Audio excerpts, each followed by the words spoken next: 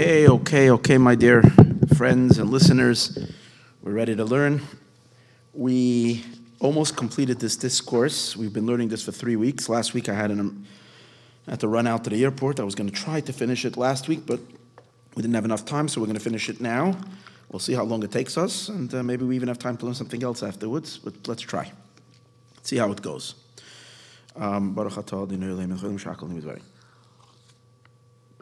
So we were learning over here, the Zohar. I hear myself on my echo here because the speakers are on. Hold it.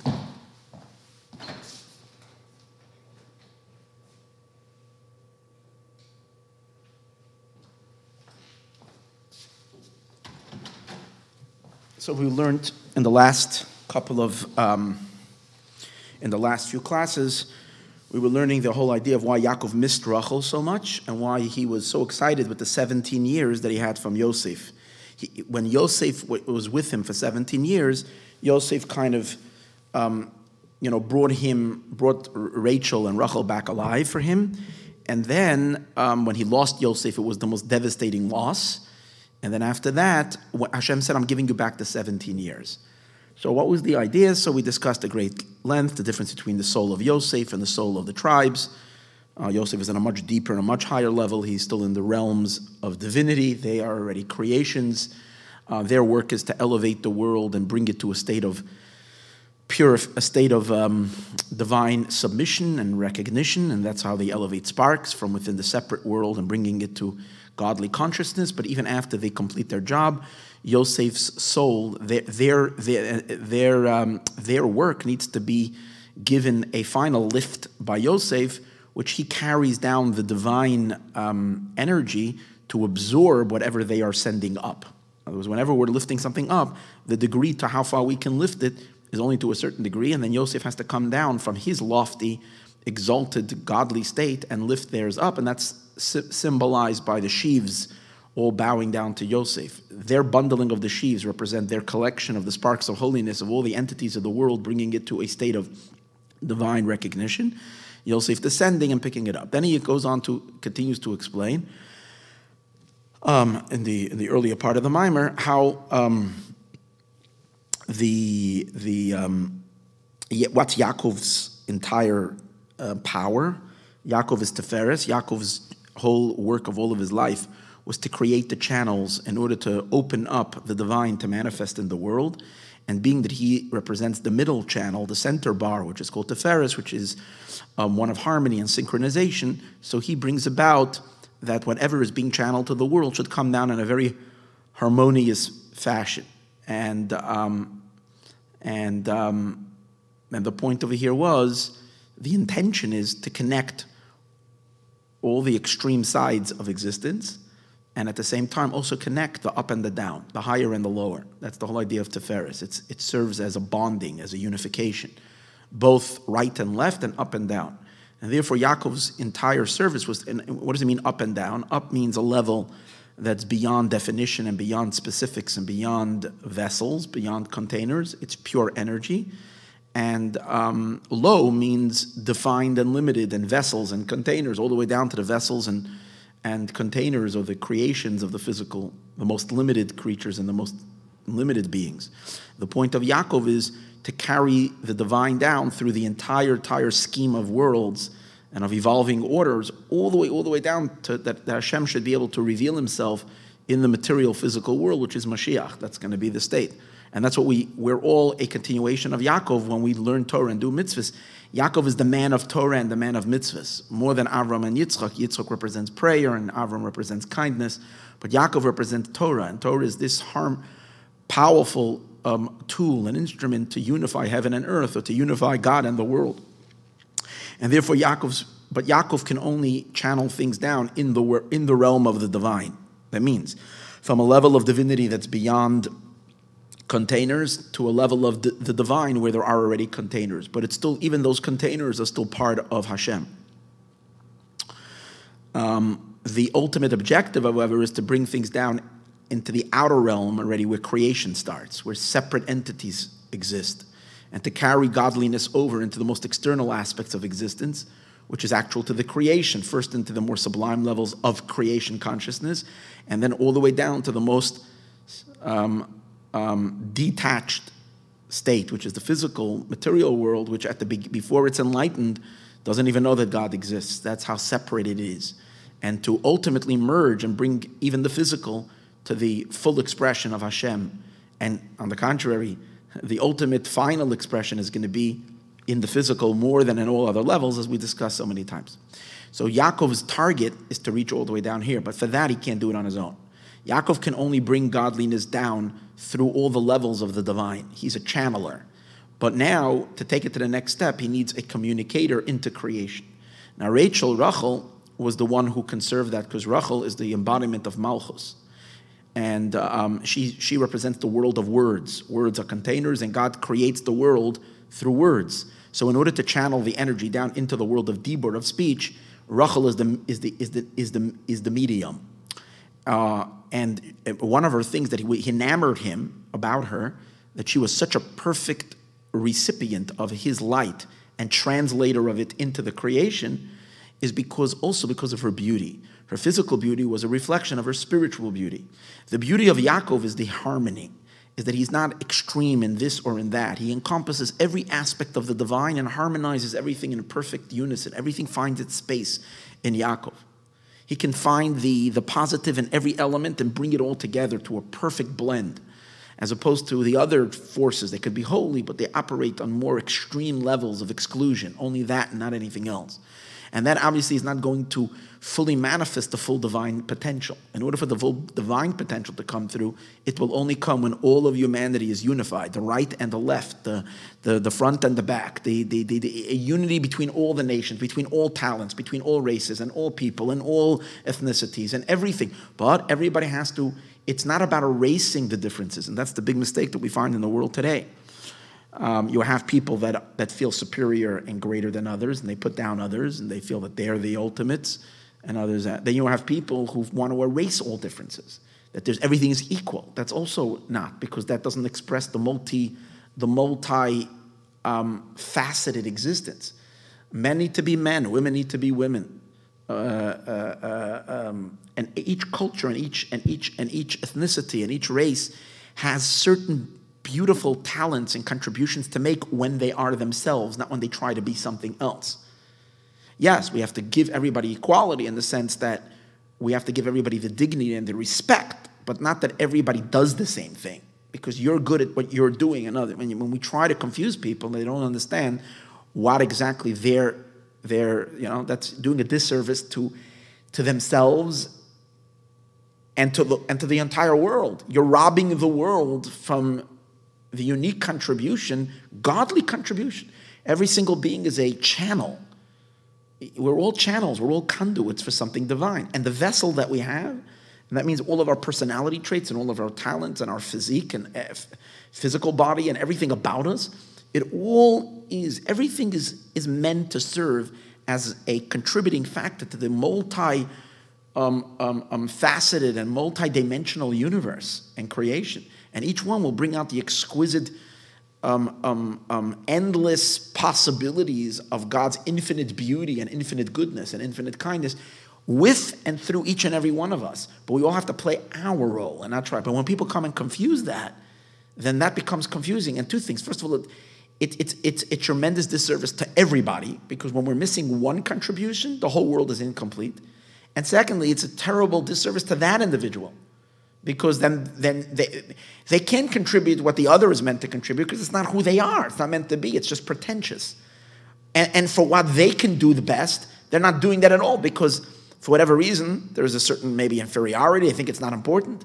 But when we highlight that everybody has its place and its thing, and your talent is unique to you, and this needs to be given to the world, and no one else can do it, so do what you're meant to give it. And only God knows why he gave everybody, why the tulip is the tulip and the jalapeno is the jalapeno. And if the jalapeno is going to try to use jalapenos for beautiful flowers, they're nice, but they don't contribute that beauty like a beautiful bouquet of flowers can do. They can spice up a dish, And that brings out another beauty and another experience that's just magnificent. And even poisonous things are also utilized for certain medicinal purposes. And then they are the hero. They're the only ones who can come to the rescue and save this situation. And they are literally the hero, even though they're a dark element, which usually is not generally, displayed in everybody's, salad. We have to appreciate that. That's the idea. So Yaakov represents this incredible flow of godliness in a way that encompasses everything and expresses itself in everything. Problem is that being that Yaakov needs a publicist. Who's this publicist? Rachel. The publicist his spokesperson needs to be able to accept and receive the entirety of Yaakov's multicolored expression, multifaceted expression. Sometimes you have a student who's a student, but they don't have the broad-mindedness and the ability to be able to capture all the facets of the teacher. So they just zero in on one message, and they don't see the teacher for all of their entirety. And that was the beauty of Rachel. Yaakov is beautiful, and Rachel is beautiful. And together they make this beautiful team.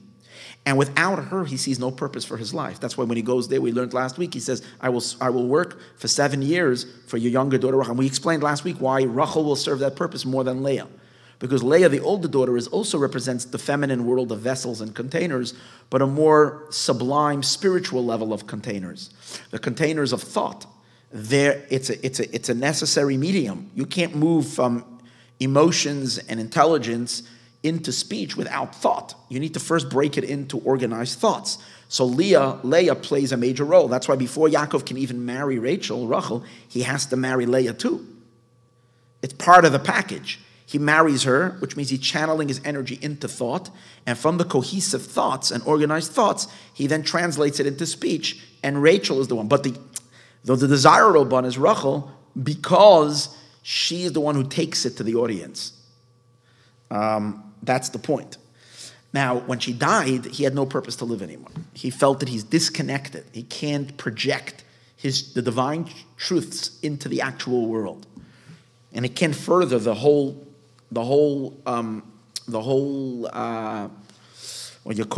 program of history. He's stuck. He, like Moshe says, I don't have a mouth.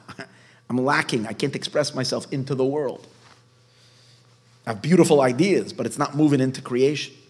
So for that purpose, so there is where Yosef was able to fill that gap. Because we learned that Yosef is also the power of connectivity. He's a higher level than Rachel. He's the idea of Yesod. And Yesod is all about bounding and connecting the mashpia, the influencer with the recipient. Last week I asked the question, even if Yesod is that power of bonding, how do you transmit a message if you don't have words? And when Rachel isn't there, you still don't have the words. So how does he... Maybe when you love someone and you can connect to them in a very deep bonding way, you can connect, you can transmit emotions and ideas without words. I just thought about right now as I'm teaching.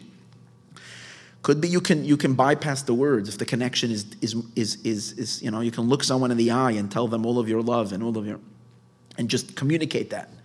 And maybe a teacher can communicate the deepest ideas just through a deep bonding of soul to soul. I guess that would maybe work.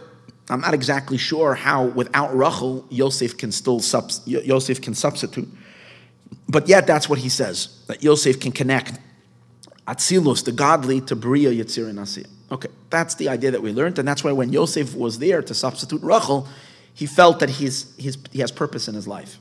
And when he lost Yosef, it was devastating to him, because again, it was the flow, the channel was interrupted.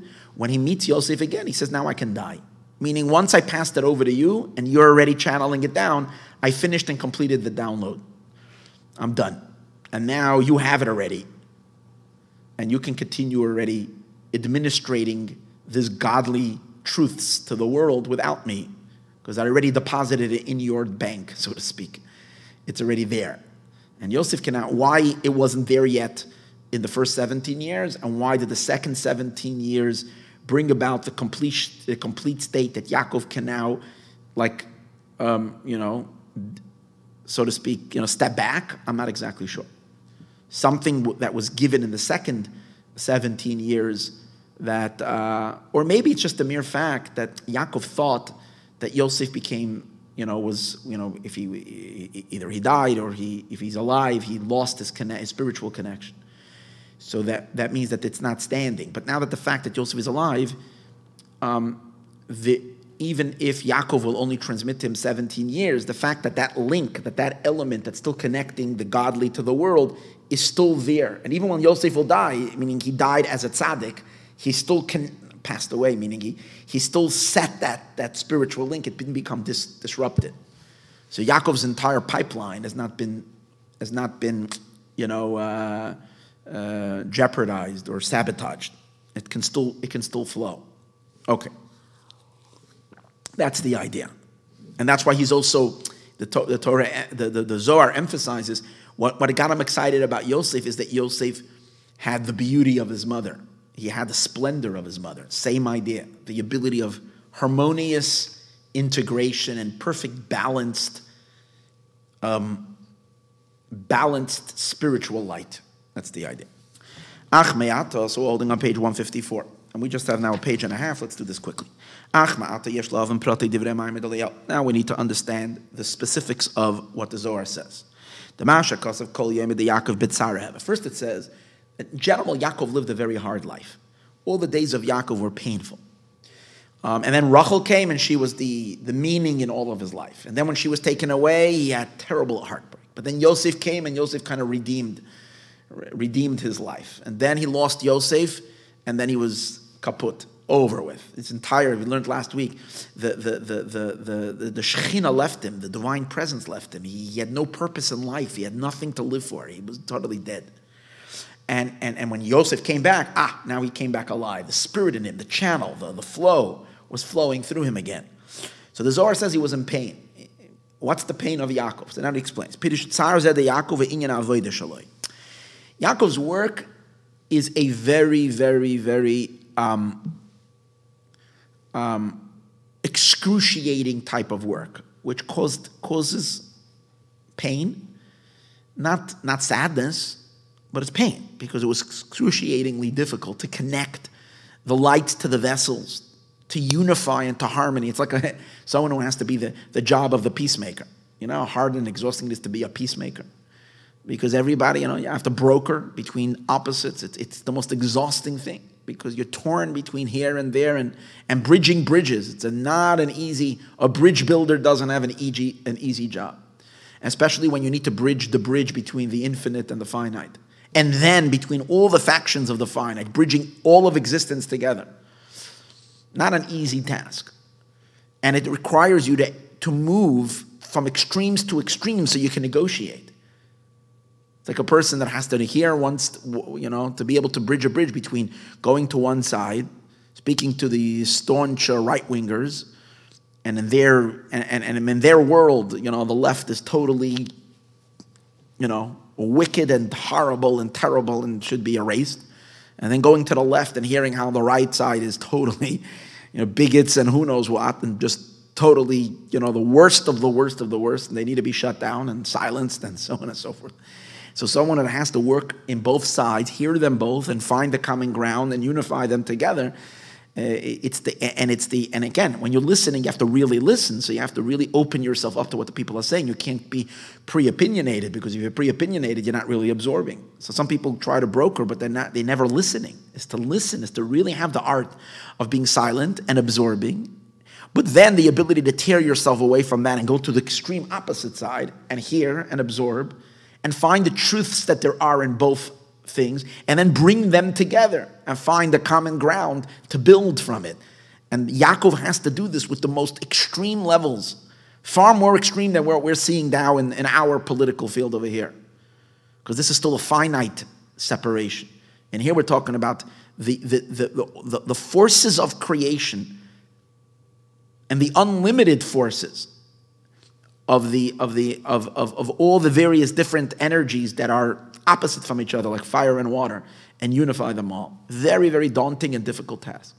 So Yaakov worked. He did the work. He wasn't, God forbid, lazy. He worked like no other person. He was the hardest worker. But that whole blend and the whole thing is now he's ready to publish his book, and his publisher dies. You understand? Imagine doing all this work and then not being able to communicate it. It's worthless unless it goes out to the people, unless the printer prints it and the books go on to the bookstores and to the shelves and the buyers buy it and they read it and the ideas are communicated. So until it's not going to, and now he feels that that's why it was so devastating. This was his hard work. This was his labor. It was painful. It's when he worked with his uncle Lavan. Lavan kept on changing his wages 10 times. Spiritually, what does that mean? Yaakov is trying to capture the divine into containers and into vessels. But the divine is is undefinable and uncontainable. That's why it slips through the cracks. You think you got it, but it's elusive. And to be able to have it ground itself and express itself in certain particular terms, that's having to deal with Lavan, who flips your wages. The reason why Lavan, you couldn't hold him to any deal. Whenever he made a contract, you couldn't hold him to it. He was able to slip out of everything. He was such a master of deceit. He was able to slip out of every contract and prove it in the court. Because he always put in things. In other words, you couldn't hold him. You couldn't nail him to anything. Why? So physically, his name is Lavan. So physically, he was a wicked person in this world. But his source, his spiritual source, if you trace it back to its very, very sublime start, Lavan means whiteness. It represents the infinite light of God that is uncontainable and undefinable. But Yaakov's job is yet to settle God down into containers and into vessels. So that itself was like he had to deal with the trickery, so to speak, of the elusiveness of this. And it took just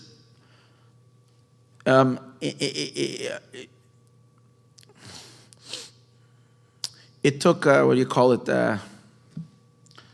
kochos. It took powers and work that is just simply beyond human efforts. Ilmovadze, in addition to that, so that was one thing. He has to, again, he doesn't explain it, but this is explained in other places in Chassidus. What this means that Lavan tricked him in the spiritual sense is that he's trying to capture the essential whiteness and bring it into colors, bring it into all the different shapes and forms and colors of creation. That's one thing. That means he's constantly being tricked, and yet he was able to amass a fortune, which means he's able to channel God into the speckles and the spots and the channel. And these are real cosmic ideas, which he's able to channel the Or Ein Sof, the infinite light. In addition to that, he had to work by day and by night. That's what he describes. Later, when he has a confrontation with Lavan, he tells him, I worked by day and by night. And by day, I got burnt by the scorching sun. And by night, I was freezing in the freezing nights. So what does that mean? That's the other idea that we spoke about. He has to negotiate between extreme kindness, which is called heat, because it's light and warmth, and extreme coldness. And he has to work with both of them. And as we spoke before, bridges between them. Day and by night, but tsar gadol, with great pain. This is by day. By day I got eaten by the scorching heat, the kerach balayla, and frost by night. And I couldn't sleep. Yaakov was he was studying Torah for 14 years. He had one night that he napped on the Holy of Holies. And then he spent another 22 years where he didn't sleep a regular night. So 20 years that he was in Lavan's house that he didn't sleep, and the 14 years that he was over there. The reason why it was so difficult is because being balanced is very difficult. Because his root was in the center bar, to unify smala b'yamina, the left with the right. When you think about it, how many people do you know that have the courage and the ability to unify extremes? Most people, you have a certain tendency. Today's days, I find it so much this way. People are so, polarized. People are so extreme. So and to the point that you don't even listen. People have their news feeds. So those who like to listen to the what we call the regular leftist media will sit and listen, and they don't want to hear anything else. Everything else is conspiracy and bad and terrible and right wing, whatever. No. And the people on the right only want to listen to the channels that will tell them what they want to hear. They don't want to even hear the other side. How many people are the people that are balanced and not only balanced that they hear both, but work on kind of being there in the middle and trying to bring a harmony? in this deep divide. So, but that's his work. That was Yaakov's work. That takes courage. It takes a lot of difficult labor. Yud Ekev, and his name is Yaakov, which Yaakov means Yud Ekev. What does that mean? Yud is the highest point, Ekev is the heel. So just like he's bridging the two sides, he's also bridging up and down.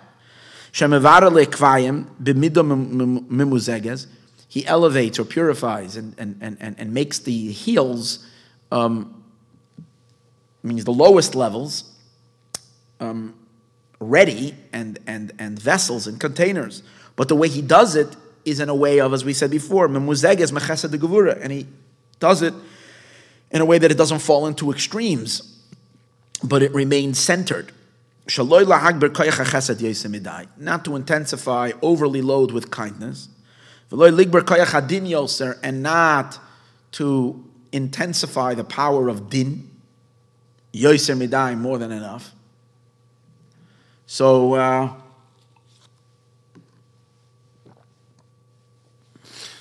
middle. That's why he says, by day I was eaten by the scorching heat. The intense heat. Of the sun, where there is intensification of kindness. The kerach balayla and frost at night, where the gevura is very intense. As it says that the gevura can be so intense that who can stand before the coldness? When God makes it cold and the frost, who can bear the coldness? Who can tolerate such coldness? Which is the idea of the gevura. The Yaakov and God is being like cold to the world, withdrawn from the world, judgmental to the world. And that can be very intense. The Yaakov who's the ultimate negotiator. He's the middle bar. Oila ad lamayla. He goes all the way up, and he is able to tolerate the intensity of infinite kindness. Experience love and kindness in its most extreme energy. Like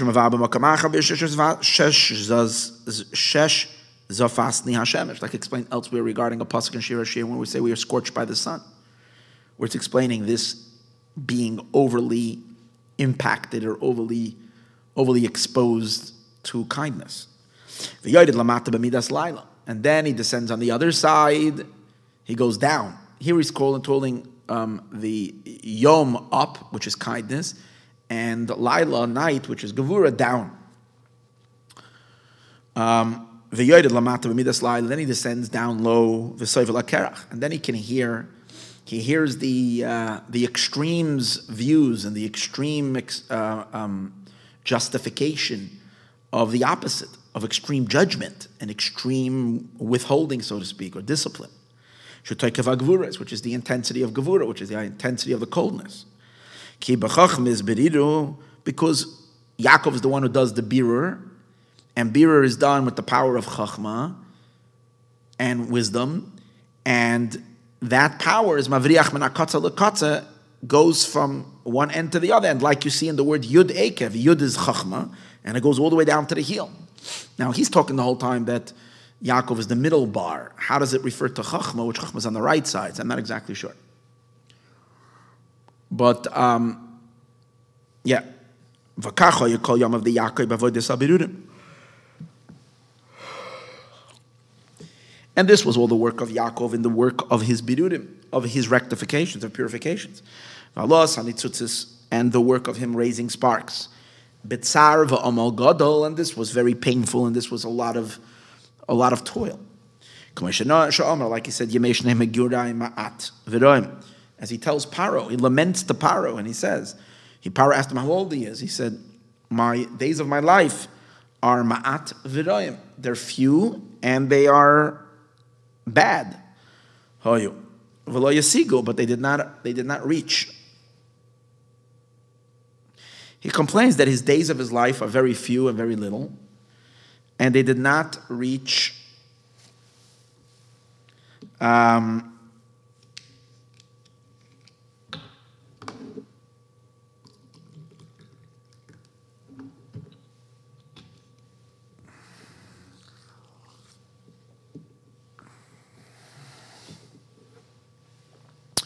My days of my life are few, and he calls his life actually bad days, and they did not in any way compare with my fathers who lived the wonderful lives. So he explains, because living the life of an extremist doesn't take that much work. You hang out with your own buddies, with your own company. You don't have to bridge anybody's opinions. Everybody, you drink beer together in a bar, and you're happy. And each one intensifies the other's opinions. Okay, very good. The world doesn't change much because of that. That's why they lived a good life. Avram is hanging out with his kind buddies, and Yitzchak is hanging out with his disciplining, those who are into the powers of discipline and judgment and so on and so forth. The Yom and the Shmuel are the right and the left. Chachma, Chesed, Netzach, which Chachma, wisdom, and Chesed, and kindness, and Netzach, and perseverance is all on the right side. Ubina, Gvura, Hoid, and Bina, which is understanding, Gvura, and discipline, and Hoid, and glory, which is on the left. First of all, they don't go down so low. They don't have the ability to extend all the way down to the lowest of levels. So Avram and Yitzchak never touched the lowest elements of creation to impact them, to change them, to transform them, to make them. They kind of hovered a little bit higher. So they're not. And therefore they mostly were like devoting themselves to being a chariot above. Meaning to, lifting themselves up, even though it's hard to understand this, because Avram Avinu was a very, very much a person. Our father Abraham was a person that was very much engaged and involved with the world. And even though that's what he's explaining now, even though they did work, like Yitzchak was a well digger, Avram was also digging wells, which didn't just mean that he had a company, digger's company. That's not what it was. It was a spiritual work of dealing with the lowly, with the earth, with the lowly aspects of the world, uncovering the waters, the godly waters that are within. But still, their main toil and task was still in the spiritual domain. All of this was accomplishing supernal unifications in the realms of the divine, Shabatzilus Bilvad, above in the sublime worlds of Atzilus, but it wasn't being revealed literally down here in the world. Now, even though we said the same thing about Yaakov, that he was only able to create these unifications in Atzilus and he needed Rachel. Yeah, but Yaakov had Rachel, and through Rachel and through Yosef, he did channel all the way down.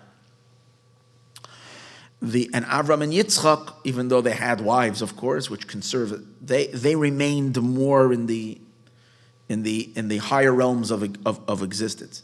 They accomplished incredible things, but it didn't reach earth. It didn't reach down here. Because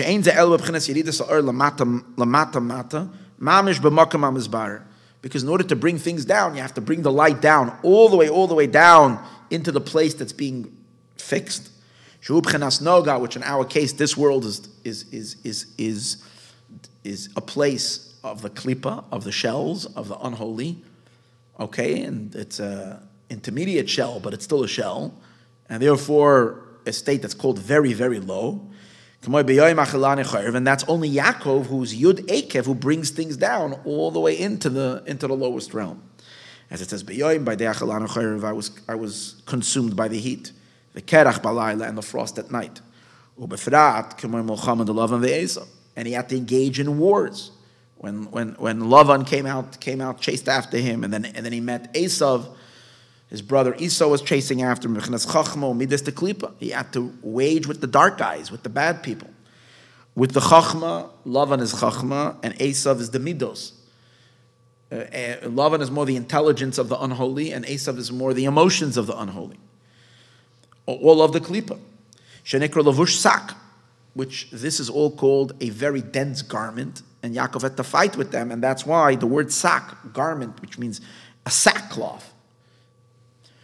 Sak is shin kuf, which the gematria of shin and kuf together is 400, and that's Esav who's coming with the 400 men. These are extremely, extremely dark forces of concealment. Shendalit meis ish the ace of the 400 men of Esav. Uksivin, it says, they pained him very much. This was an excruciating spiritual battle. And therefore, and this was considered, his days, he says, are few and they are bad, meaning bad. He accomplished enormous, incredible things, but bad in the sense that they were very not peaceful days. They were excruciatingly difficult. Because,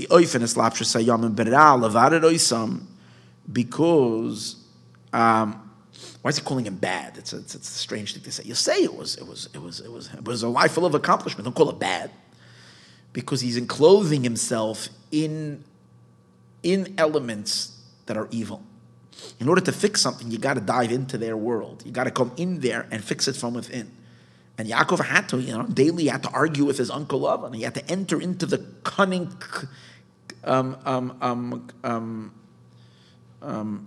con artist's mind, and over there, win the game. So you have to enter into the mind of evil. You have to enter into the, as we finds by Esav, he or with the angel of Esav, he wrestles with him, and you wrap yourself with the other. You get into the darkness, like the therapist getting into the client's mind, and getting emotionally invested over here as well, in order to be able to make this kind of a fixing. So that's what he's saying. My days, in which he takes his spiritual energy, was invested in their ra'im, their bad. It was invested in very dark stuff that I needed to do. As it says in the pasuk, be careful before the bad days come. Which means these are days in which the klipa reigns. And there's another pasuk that says, why should I be afraid? This helps me a little bit, because for a second I got scared. It says, you make sure to do good things before the bad days come. And I was saying, I'm feeling a little dark the last few days. But the next pasuk kind of helps me. It says, Lama ira b'meira, why should I be afraid? In the times that are days that seem to be dominated by klipa, why should I be afraid? Which is telling us not to be afraid. Hashem obviously is with us, and everything is going to be good. The Zohar says this idea that there are good days and bad days. In this, that it says regarding to Yosef, that Yosef had his two sons before the bad days come. Stated elsewhere. And the reason why Yaakov had to get his hands so dirty, so to speak, he had to get in, is because that's his job. He's the B'riach HaTicha, and he's charged in bringing Hashem to the lowest of places. And if the king who's dominating that territory is a gangster, you gotta deal with him. You gotta deal with the mafioso or whatever. Because he's meant to channel godliness down into the lowest territories, all the way to the heels. And who's in the heels? Esav is there. That's why idea of he's holding on. When Yaakov was already born, you see him holding on to Esav's heel. He's grabbing on with Esav's heel. Levader, to do a purification. Gamla kvayim the Esav, even the heels of Esav, which, by the way, this is the stage where we're in right now. Edom, America, is Esav. The heels of Esav is the last final chapter of American history. Where over here we're finding the tug of war as it's there. it's intense. And this is where Yaakov has to do a tikkun, even in this place. This wasn't easy. Ish Seir, and Esav is called a man of a hairy person. Toikev hadin hakasha. The hair represents judgment, very narrow, constricted channels. And it's toikev hadin, the intensity of din. That's very, very, very hard. I'm thinking about the name of the current office holder. Similar to it indicates this idea that he's mentioning over here. So that's explaining why. So it's the same. It's this idea of harsh gevura and din. Why does he say ma'at? That's a description on ra'im, that he has to go into very dark crevices. But more than that, he also says my days were few. In what sense is it few? That means like this: when you go down into a constricted place, in order to bring there also a godly awareness, you have to lower your energy. On the one hand, you have to be very strong, but you have to, the message, the energy, the level of spirituality has to be toned down. Because in this low, dark place, you can only give a simple message, you can't give a very sophisticated message. So Avram and Yitzchak, who are not going down to such a low place, they're living in an expansive state of consciousness, in a very open state. And they're not in a place of, it's not bad, and it's not few, it's not small, it's big, it's expansive. But Yaakov, because he has to go into these Yemei Haroim, into the bad days, into the bad elements, into the evil crevices in the world, and over there infuse holiness, it needs to be mitigated. And that's the whole process of it. And therefore, he says that hurts the most, is that you have to, when you can't say everything, when you can't really reveal what your deepest thoughts, you have to only, you have to withhold. That takes enormous strength. It says, Ezehu Gibar, who's a real mighty person, someone who can filter. It did not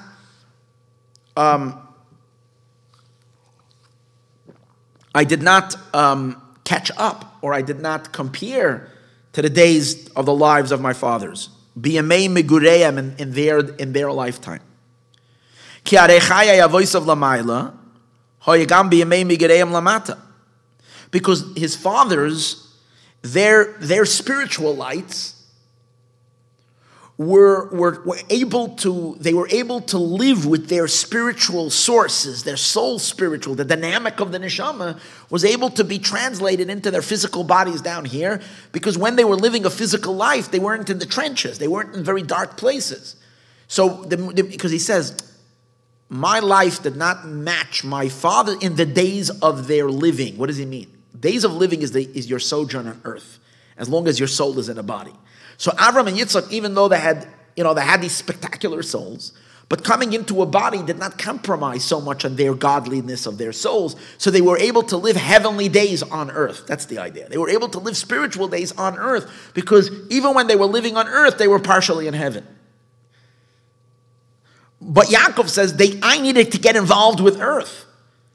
So my life in my journey on earth involved complete investment of all my energies into the dark aspects of creation, in order to purify and rectify, and that's a reduction, a horrific reduction of the I don't want to say horrific, but an extreme reduction of the energy, which is very painful if you can't live your true energy and have to be so constricted. And also to deal with these things is very, very hard, difficult.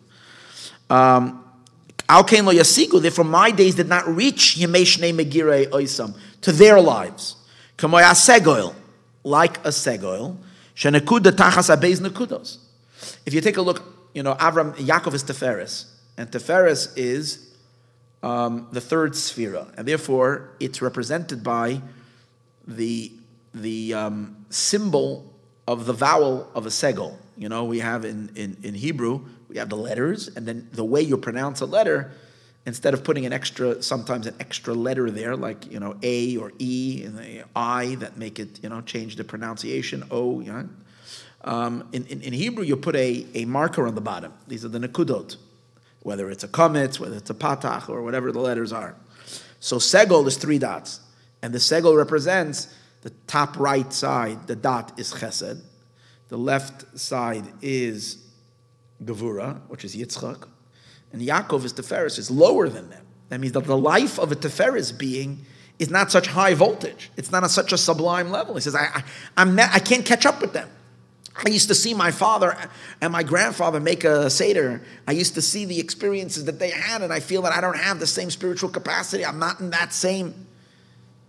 And yet, who's the one chosen from all of them? Yaakov, even though he does not have that intense love, or can't experience the expansiveness of his father and his grandfather. So more enjoyable and more, what's it called again? A greater experience. There's no way he can compare with them. But more fitting the intention of what God wants? Yeah, Yaakov. That's why in the letter Segel, which Yaakov is the third one over here, there is the time when the bottom one is beneath the two dots, and then sometimes the Segel turns over and it's called a Segulta, and then the bottom of the triangle, the bottom dot, rises on top of the other two, and that's after we complete our mission. And then Yaakov, as we know, is the greatest of all the forefathers. So, but the segel, unless it's flipped because God is flipping it, but essentially, if the bottom dot rises, the two dots on top will also rise. So the bottom will never catch up to the top, because the higher it goes, the higher the two dots over it will go. So he'll never meet them. But this is only as explaining with the lower segel. But with the upper segel, as we said before, the segel turns over. The one nekuda on the bottom is higher than the others. And that's why we say that Yaakov is the one that's chosen more than others.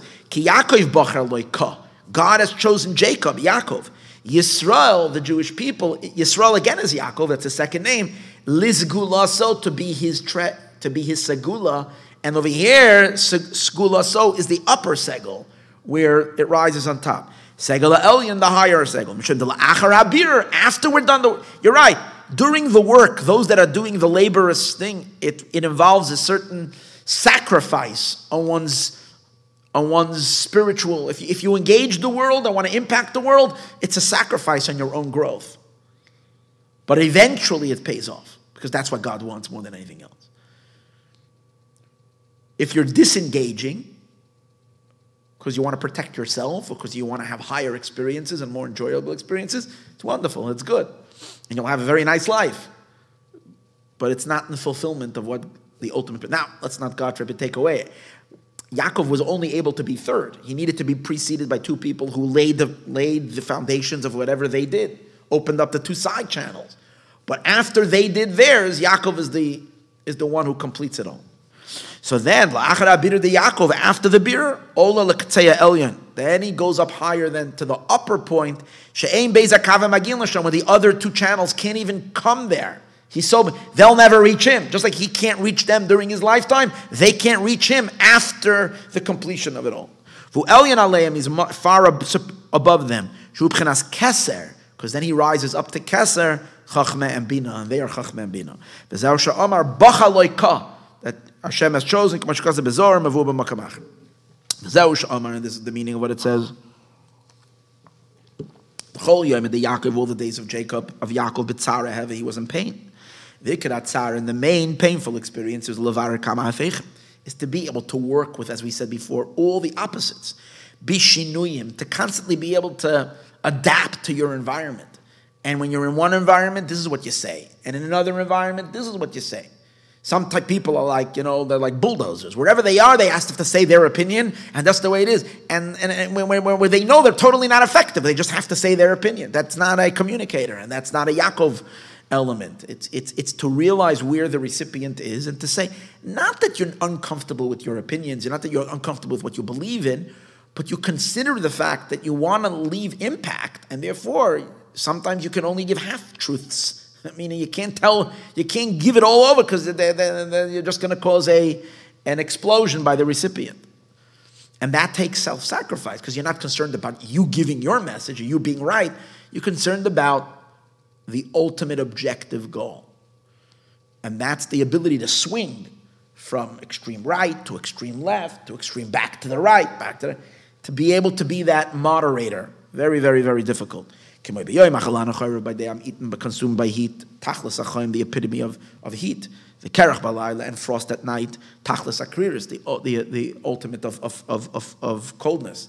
Kibchinas teferes, because teferes koil beis afechim includes two opposites amenagdim that clash with each other. Min hakatza lekatza, from one extreme to the other extreme. Alkem sevlam yachad, that's why you can tolerate them both. Alken Yaakov savel tsar gidul banim, and that's the reason why Yaakov suffered or tolerated the pain of raising his children as well. Shana Shvatim. See, Yaakov, the Avram they had pain. They had one. Each of them had one tzaddik and one righteous and one wicked. Yaakov, all his children were tzaddikim, but everybody was a rebbe unto his own. Everybody started his own congregation. And everybody had the truth of Judaism. Right? Everybody wore a different hat. This one wore a shtreimel, and the other one with the other kind of shtreimel, the high shtreimel. The other one wore the Sephardic turban. The other one wore a straw hat because he was modern Judaism. The other one was each one was a rebbe on his own, meaning it was opened up shop on his own. And Yaakov had to be the father to all of them and to include them all. Like the Jewish people are splintered into so many different facets, so many different. This was the yeshivish one of the shvatim, and Yaakov, and that's very difficult to be able to relate to each one in their world, connect and inspire, and bring each one what they need. This is very, very opposite. Yet it says that all the tribes rise up higher to a state of unification. That's because they have a father Yaakov who can harmonize them all. The Yichad Elyon into a state of unity. Like they said to him, just like you have one, they said to him, we all have oneness, which means we're all merging together despite the fact that we're different. So now the Zohar continues, but when he looked at Yosef, and he gazed at him, he felt completed in his soul. It's as if he saw the mother of Yosef. So now he explains, what does this mean? What does the Zohar mean when it says he was completed in his soul? He felt very wholesome. Because the main perfection and completion of the one that's meant to be the mashpia, the influencer, is when it actually comes to revelation, when it comes to expression. And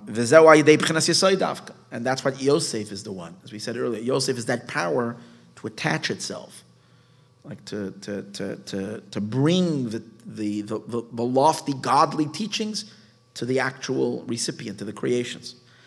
And that's why we say that the offspring of Yaakov is Yosef, because it's all about, it has to get out, it has to channel. And that's what gave him satisfaction and completion. When he saw Yosef. And the main reason is not only because he's the element of Yesod, which is connectivity, and the Zohar emphasizes, it's not just that he has a power to connect, but that he's a beautiful, Yosef is just magnificently beautiful. The beauty of Yosef represented again his ability to channel and to bring the full Yaakov, all the facets of Yaakov, not just one extreme element of Yaakov. Is that his beauty, his appearances was similar to his mother's. And that's why he felt completed in himself, like he is watching and looking at the mother of Yosef. It's that same shleimus when he was connecting to Rachel, in his unity with Rachel, in his intimacy with Rachel, he felt that she is the one that's really receiving all of who he is and transmitting it. With Yosef, he felt the same thing. Because her beauty, which means her ability to receive his entirety, is what caused him to have a shleimus, a completion in his soul. Because the reason why she was so beautiful, because she was perfectly integrated. The chesed and gevura, of kindness and gevura, b'pchenas makabel mamish, in a level of a student, in a level of a recipient. And just like by him, this perfect symmetric and synchronization, his kalalus b'pchenas etzam hashpa, he has it in his hashpa, in his transmission. She has the ability to receive that. Kenes Kaliel. The Yidua, it is known. It is also known that the completion of the influencer is when the recipient receives it. It's not about just being a teacher.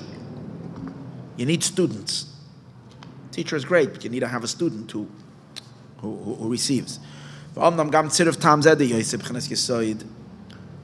However, even this connection that Yosef B'chinas Yesod, that Yosef is Yesod. V'gamu b'chor le'imoi, he is the first to his mother. He's the eldest to his mother. Sheyesh b'koyach imoi. Usually a b'chor, always the firstborn. Why did God this week, Parshas Bo, we read about God killing the firstborn of Egypt? Because they're the strength of Egypt. They're the power of Egypt. Why are they the power of Egypt? Because they're the firstborn. The firstborn has the main potency of the father. Like Yaakov actually says that to Reuven also. You have my main power, yet you messed it up. He says to Reuven, because Reuven was an extremist. He got angry, he rushed. But then Yosef was also the firstborn. Yosef is the firstborn to Rachel. So he had the main power of his mother, which is this harmony.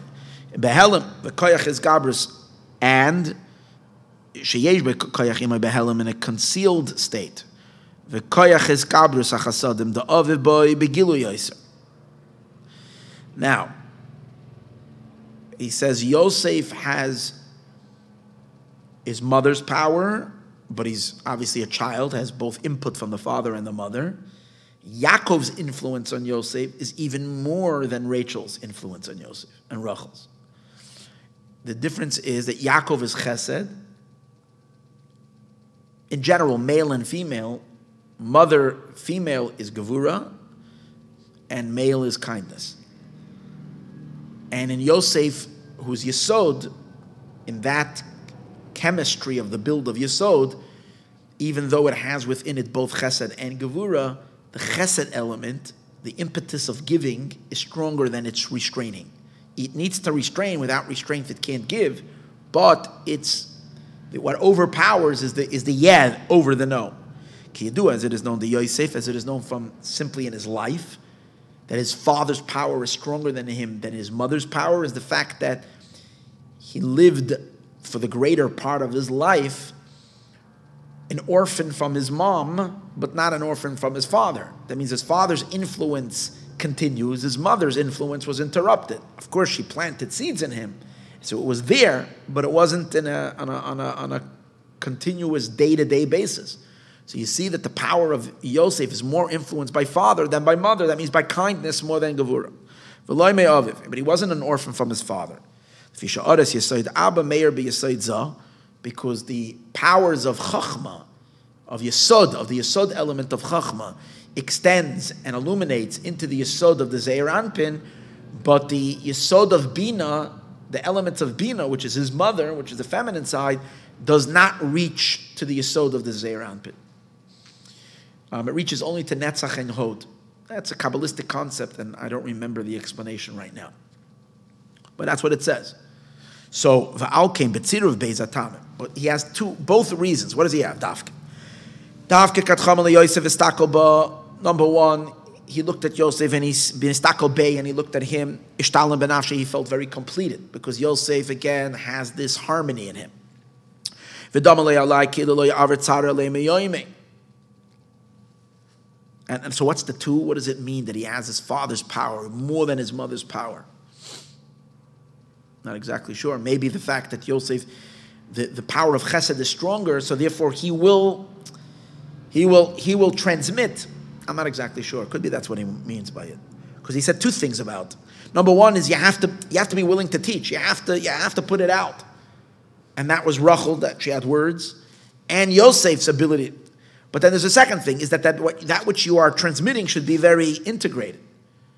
So these are the two things. Okay.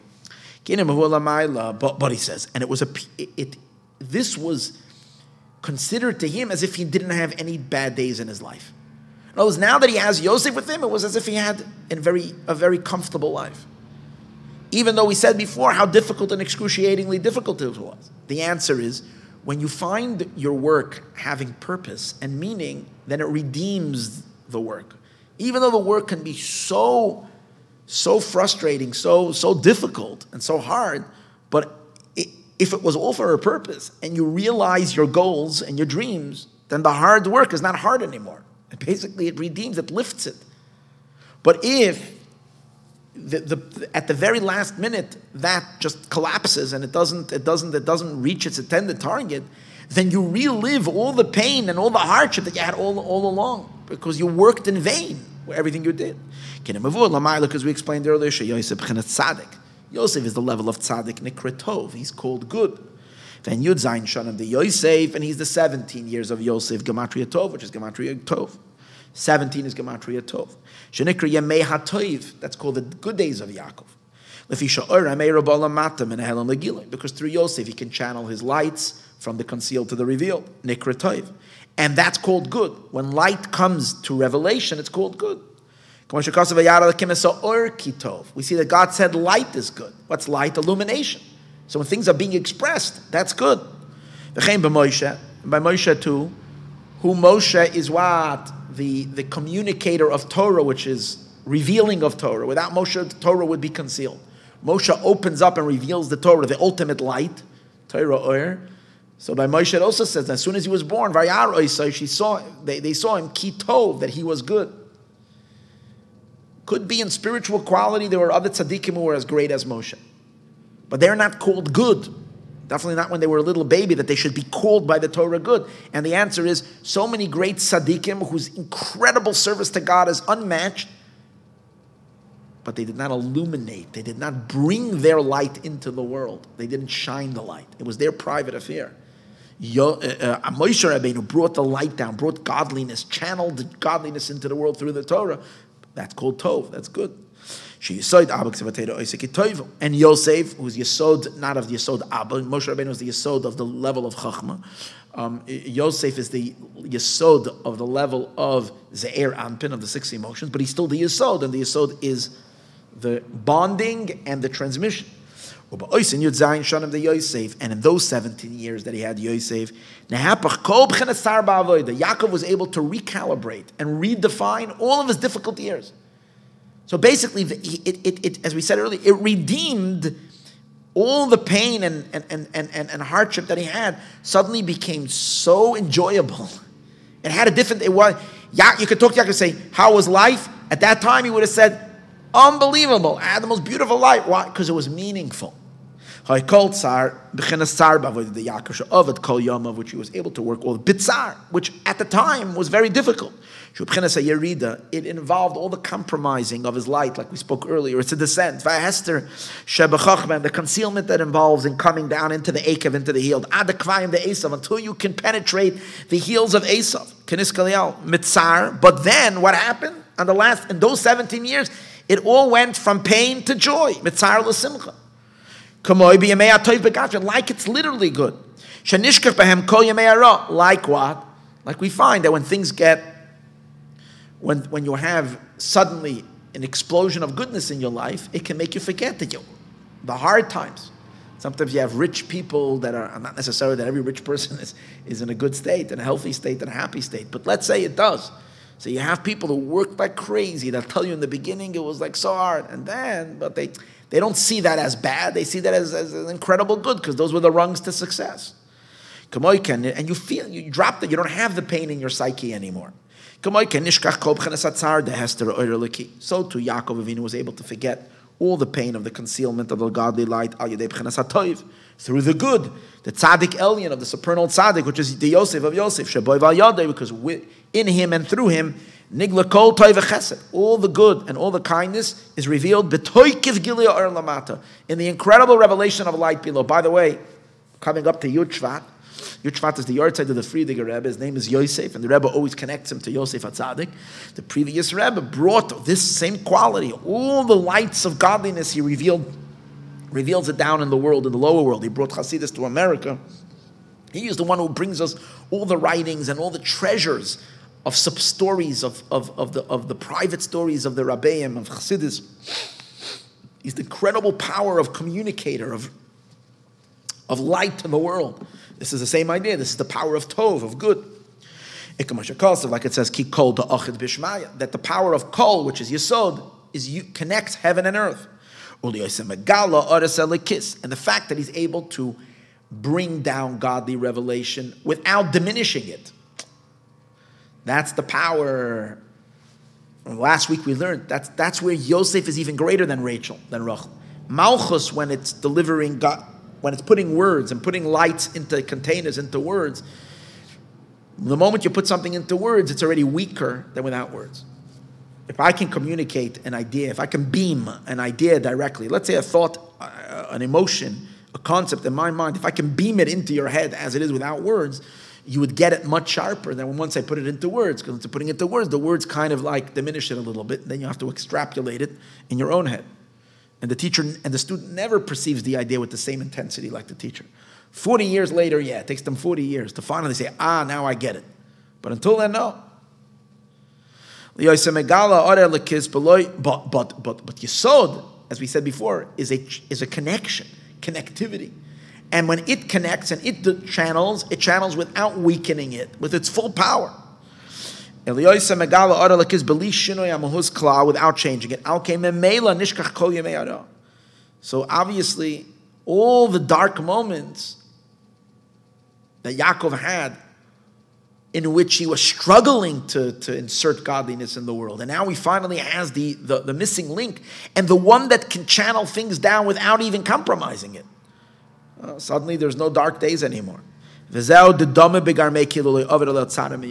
why it appeared to him as if he never had a dark moment in his life. This is by way of analogy of a person.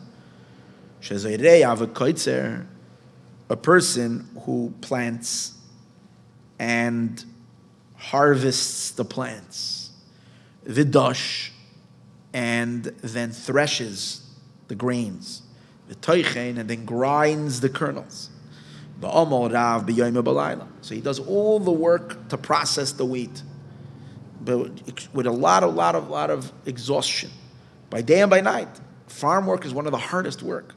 He doesn't sleep. He's up every day, 4 a.m, goes out to the field, he's already working, comes out, sometimes he's so disgusted with his life because he needs a vacation, it's just too difficult. That's called pain. It's called, sometimes he's wondering why in the world he wants to sell his farm and move to Hawaii and sit on the beach. But that's until when? Until he finally reaps the rewards. He makes it all, sells it all, and then he makes a fortune. It was worth it. But then when he gathers together this huge fortune, tvuas, of grain, after he finished already all the processing, which was so hard, suddenly he feels terrific, he's so happy, it's as if he never had a bad day, life is beautiful. As if he never had anything difficult in his life. Or you find that the same is also in business dealings. Of people doing business. People live very difficult lives. Up till 3 a.m, back and forth and running and traveling and going and making and doing and risking and then having heart palpitations when you almost lose a fortune of money and so on. All the emotional draining that goes on in business. And the worry, maybe you're going to lose everything. Shepizer that you squander. But when it's successful and you make an enormous amount of money, then he forgets all the pain because it's so good.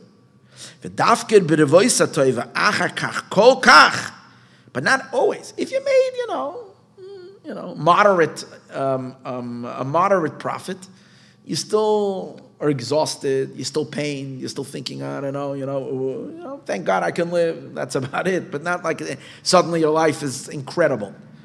But if it's an enormous success, so much that it has the energy of the success and the joy and the satisfaction is so intense that it kind of irons out all the creases of your soul. People, just like physically a shirt can get creased, a person's soul gets creased from the pain and the frustrations and the anxiety and the stress and all that causes deep scars and creases in the soul. But then you have this awesome goodness, and it's so good that you're suddenly rejuvenated, and all the creases and dents and bruises suddenly go away, and you're suddenly like fully replenished. The whole soul is replenished, fresh, and it, as we said, it redefines your entire being. It was worth it This is the way we're going to feel after Mashiach comes. When we're going to come to the final good, we're going to turn around and we will know that all the investment and all the pain and suffering throughout the entire was all worth it. It was worth the pain for this goodness. Until they said, it is better for a person to be judged, so that we will come to the goodness. And sometimes it's the opposite. If God forbid a person suffers a devastating, dark time, sadly that can happen as well. That the bad days can overwhelm a person's life. A person can have a good life, and then suddenly, in the end, they go through something very, very difficult, and it basically knocks the wind out of all the beautiful times that they had. And the bad days wipe away the memory of the good time and redefines your life as a bad life. Until you forget that you ever had a good life.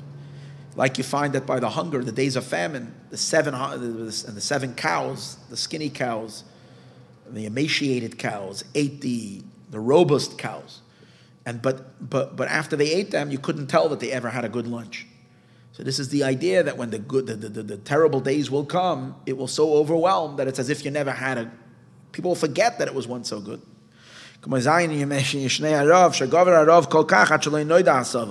7 days that were so intense that you forgot that you ever had the good days. Like the dream of Pare with the skinny cows. They swallowed the good ones, they weren't known as all. But let's focus on the good. The days of good can be so intense. We turned over to page 156. We don't know any bad. And this was the idea of the 17 years that he had with Yosef. I'm talking about the first 17 years. But because it was so good, Yaakov evaluated, or he felt by him, it appeared to him, you spoke to Yaakov during those 17 years, you would get the highest, most positive, most joyful report. But when Yosef left him, the Zohar continues, suddenly it was reversed. And again, now he's feeling every bump on the road, and every difficulty. Loi shalvoisi, or loi shaloisi, I didn't have one peaceful moment. V'loi shakatati, I didn't have any tranquility. V'yavei roiges, when the anger came, when the wrath came. The da kasha le Yaakov, because this was more difficult to Yaakov, makoma da overbe, everything that passed over him. Because everything that transpired over Yaakov when he was with Lavan.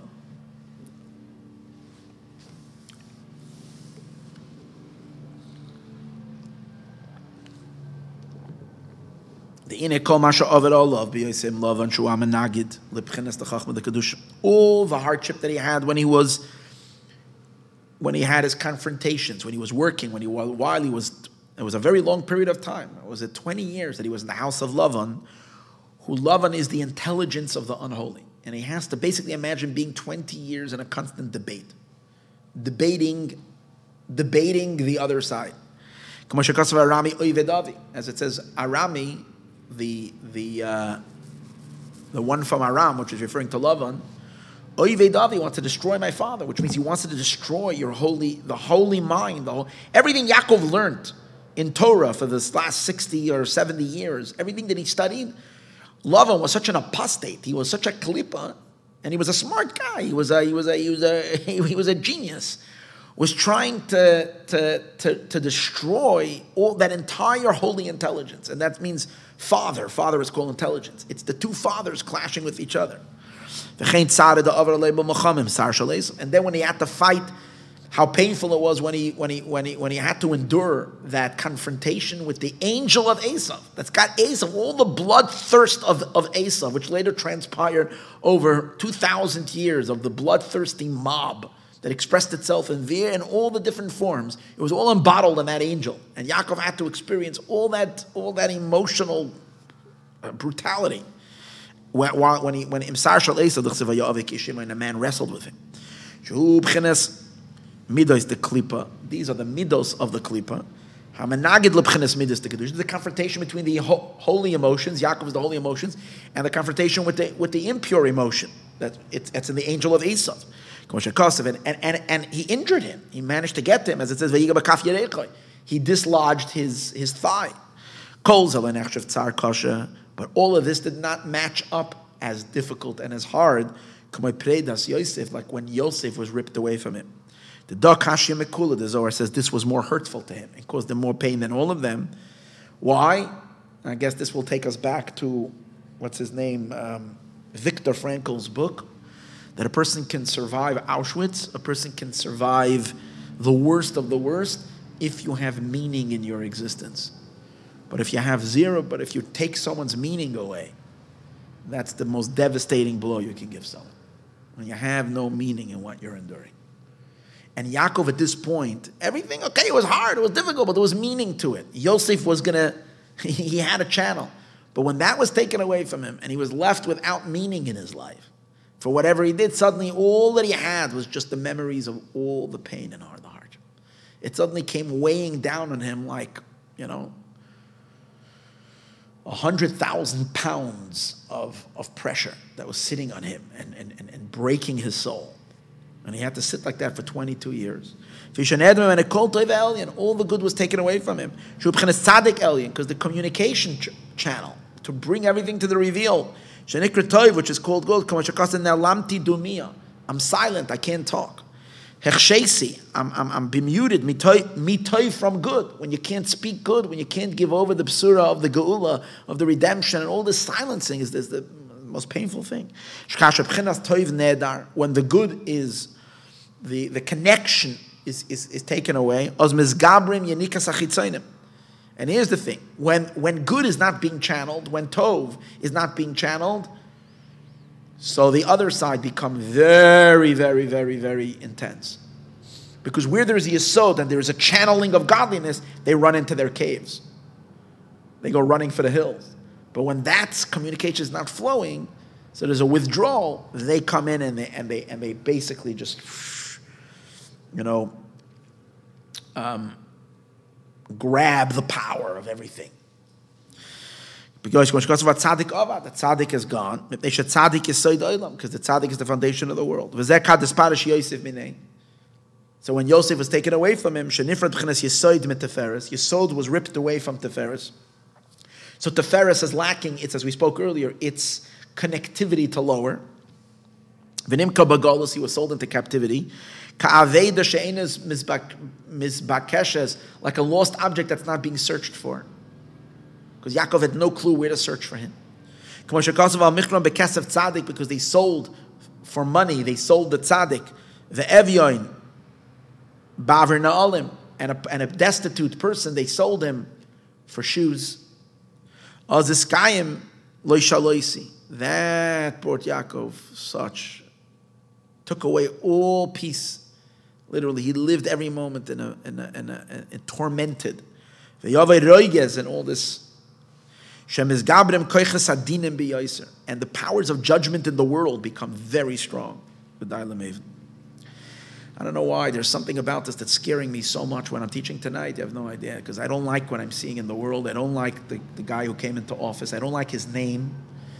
I don't want to even say it because I don't want to give empowerment. I don't like his name indicates this Indian. I don't like the situation.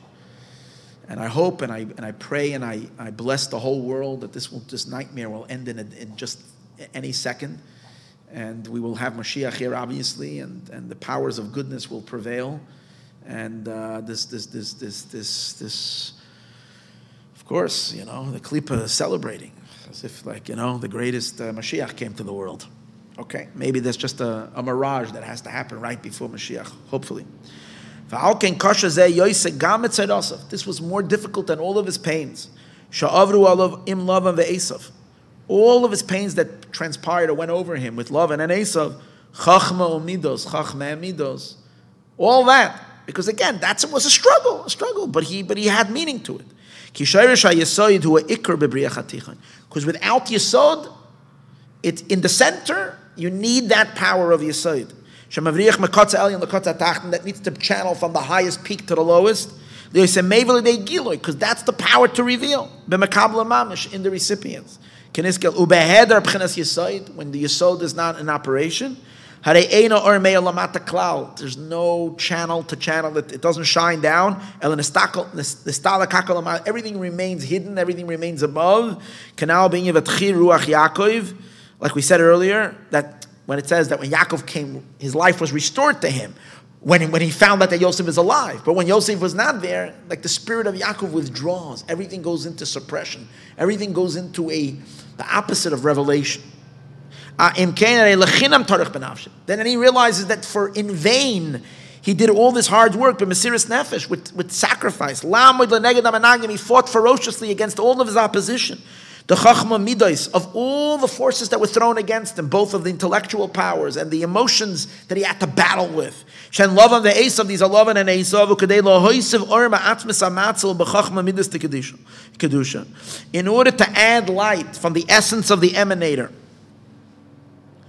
in Chachma and Midos to Kedusha.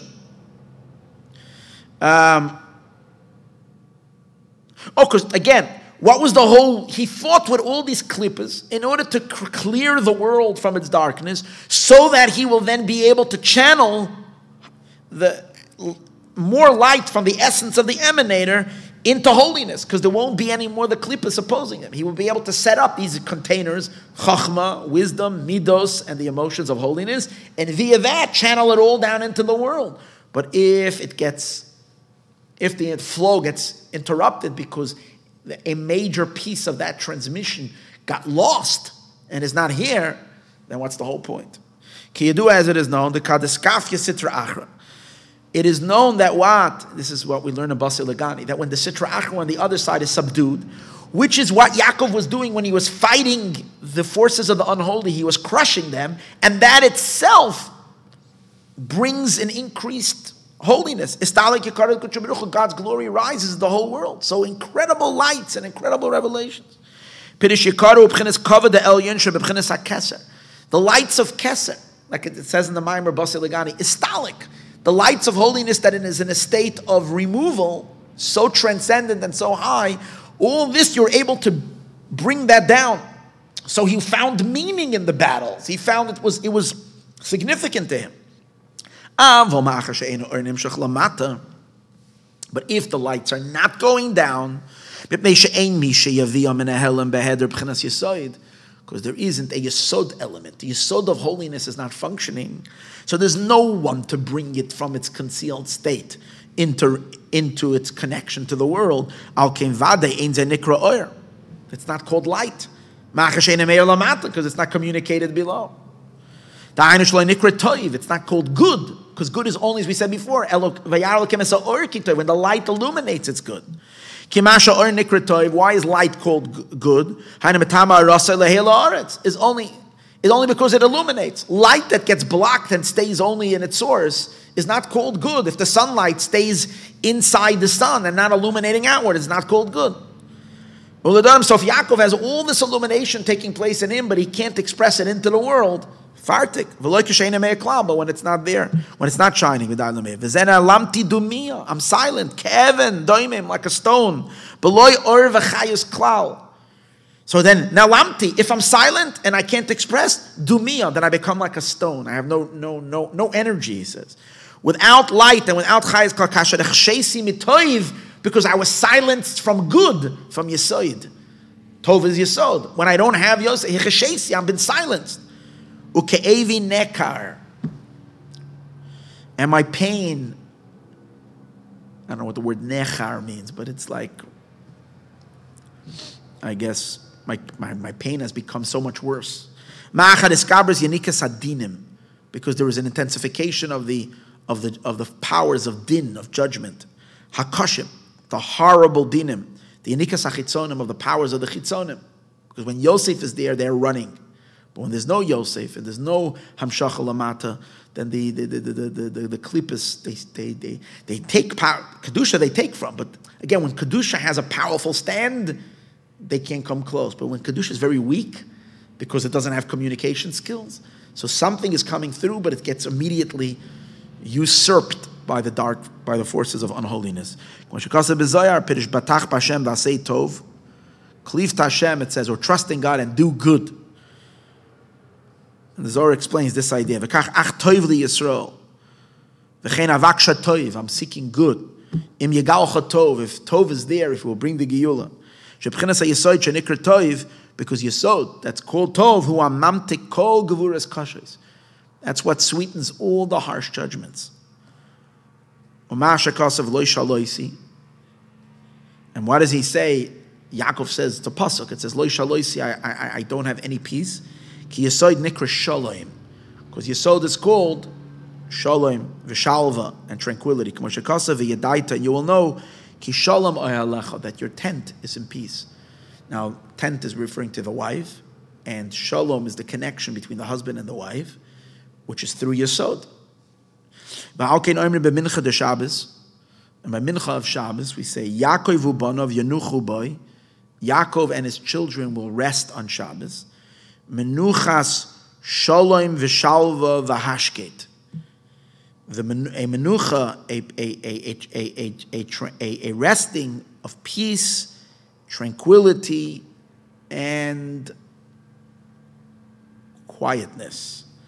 Kamayim Rizal, Bikash Yaakov Leisha b'shalva. Yaakov wanted to sit in peace. Because he had already overcome all of his hardships. Through Yosef at Tzaddik, he can communicate it all. What does he mean that he's bringing that? That's why we say it on Shabbos by Mincha. First of all, we know that Shabbos Mincha is shaykh to Yosef. Yosef passed away Shabbos by Mincha.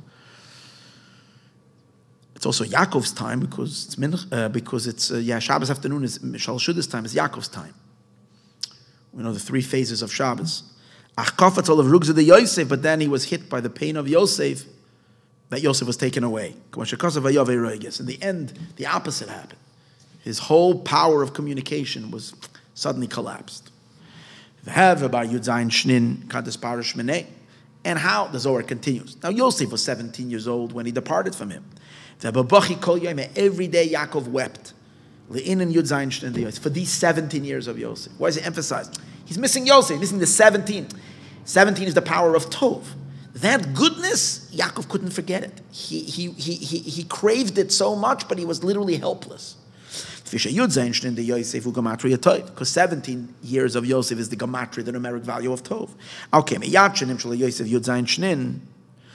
And therefore, immediately when Yosef became 17 years old, it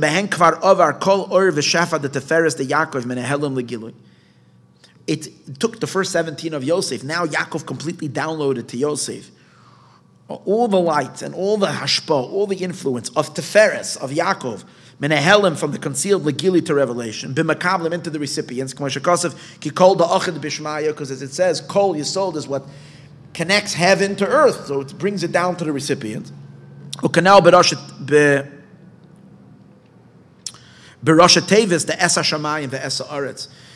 We said it's the Rosh Tevis of Esa Shamayim, the Esa Aretz is Es is Aleph, Hashamayim is Hey, the Es is Vav, Haaretz is Hey. So it's Aleph, Hey, Vav, Hey, which is one of God's name, and it's Gematria 17. So that's the power to bring things down from heaven to earth. Meyad nispared Yosef imenu. So then once Yaakov already did bring everything to revelation. As soon as he completed 17, it was a certain completion of it. Yosef, however, was ripped away from him. V'nimkar, and he was sold beside Golus. It's the idea of the exile of the tzaddik. V'yoshav bebeis hasoyer b'Mitzrayim, and he sat in prison in Egypt. K'moshakos of inoi bekevel ragloi, they tortured his feet with chains. They chained him down, his feet. Imras Hashem tzrafsuhu.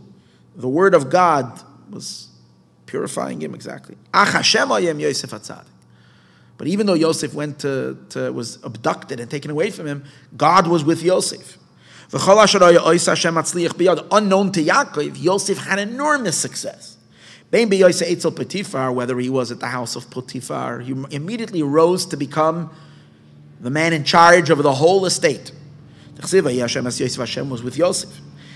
And then when he was cast into prison, the same thing. He rose immediately to the top position. Over there, God also gave him enormous success. And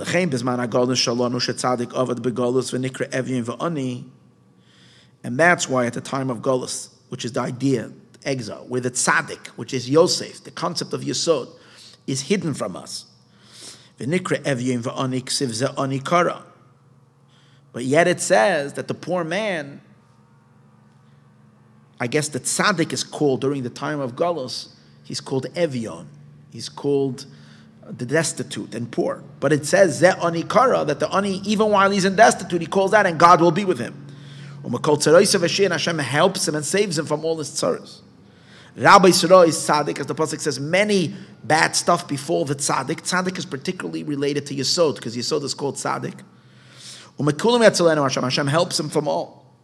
Because even if the tzaddik falls 7 times, he gets up again. Exactly what this means in the general discussion that we have, I'm not exactly sure. But in any case, the Golus doesn't impact Yosef as much as it impacted Yaakov. But to Yaakov, he was crying every day because of the Tov being missed. Because he's lacking. The Tov of Yesod is lacking in his days, and that's why every day he was crying for the lack of Yesod.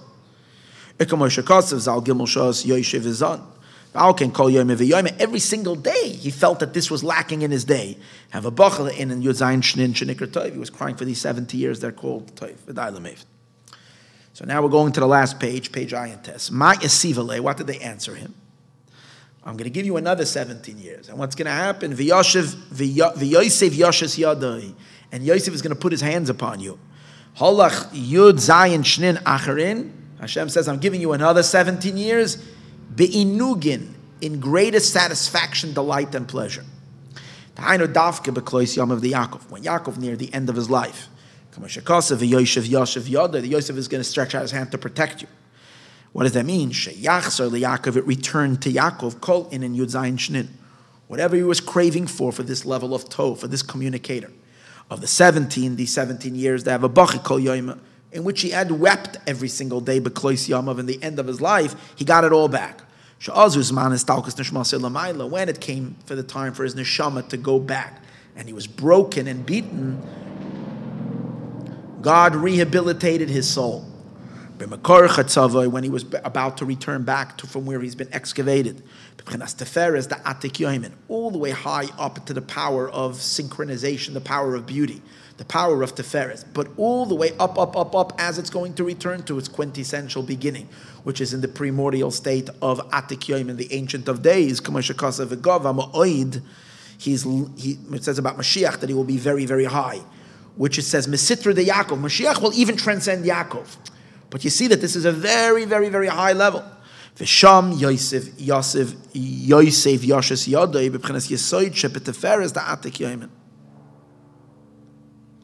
Seems like he's explaining that the last days of Yaakov is when Yaakov was going up to since it's time of Histalkus, his soul was already being elevated to its source, even though he was still physically alive. He was being elevated higher and higher. And in that place, Yosef is there. Again, it's a little cryptic. I don't get it all, everything. Obviously, the main thrust of the mimer we discussed and we learned, but exactly what this means, I don't know. And those 17 years where Yaakov lived with Yosef,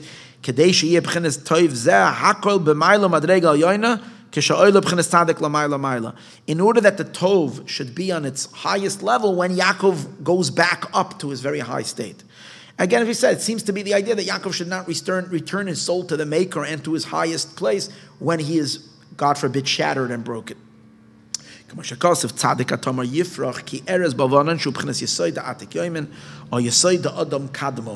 the idea of tzaddik.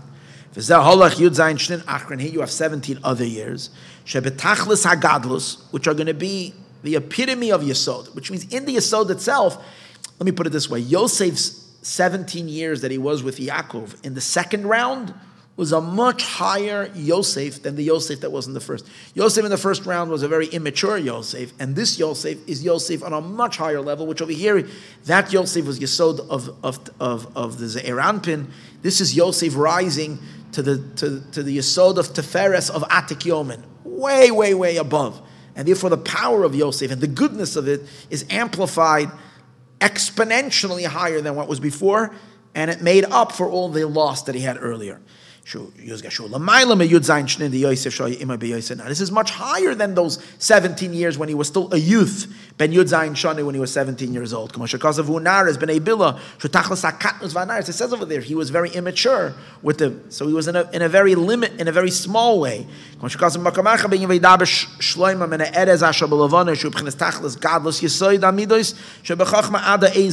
says by Shlomo Melech when it speaks about his enormous wisdom, it says that Shlomo HaMelech was able to speak to all plants, and he knew the language of everything, from the high cedar trees all the way down to the tiny little hyssop grass. So it's explained spiritually what that means. The big tamar trees, the big erez trees they're both referring to Yesod, but Yesod, when Yesod is in its most elevated state, and Yesod, when Yesod is already, or when Yesod shrinks and is in a state of katnus, or the opposite. The Ezav, the little hyssop, is initially when it's very small, and then when it grows to very, very big. It's very small, or bekir, and it's in the wall. It's not even planted in the earth, it's like a little grass that grows out of a wall. Ke'erez, or compare it to the big tree, the erez tree, which has deep roots in the ground. Shesharshim ispashtim, and its roots are so big and it expands. That's why it goes up in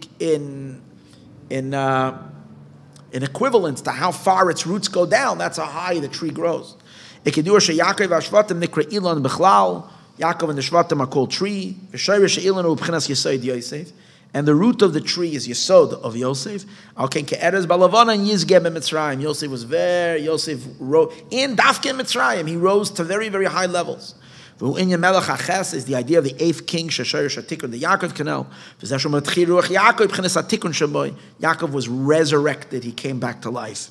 That's what it says, with delights and pleasures. Two levels of pleasure. One is internal levels, internalization of pleasure, and the other one is encompassing powers of pleasure. Hanos v'ksufim, delights and longing. Shekolol mechesed gevura. Again, full integration. Because hana, delight, is chesed, and ksufim, longing, is gevura. It's an upward thrust, and this is more of a calmness. This is more of a satisfaction. Hanos b'pchenes hachasadim v'tainug kamoin henem is it like the lighting and the lights of the Shechina v'ksufim, and longing b'klois hanefesh, expiration of the soul v'tainug kamoin kol sanafshi, my soul is going out. So that's more of a gevura element. V'pchenes yesod, and that's what yesod is, that it has everything in it. Shesham ikar gilu yiskabres hachasadim v'tainug b'pchenes rishpei eishav. When you have intense love, you have an overpowering of the pleasure that calms the love. That's why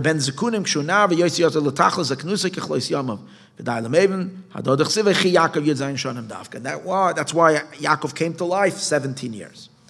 Tana, we learned called in and shnin, all those years. Shchinta yakare, the precious Shechina, the Kodesh Baruch Hu imei, the Kodesh Baruch Hu was with him. Ishtakcha, God was with him. But Shchinta ubchenas malchus. Shechina is malchus shenem alachvaydi barasiv, and ikra yakare, the Kodesh Baruch Hu, it's called the glory of Hashem. Because we said before, Yakar is referring to Keser, but Keser connects to Malchus. He wasn't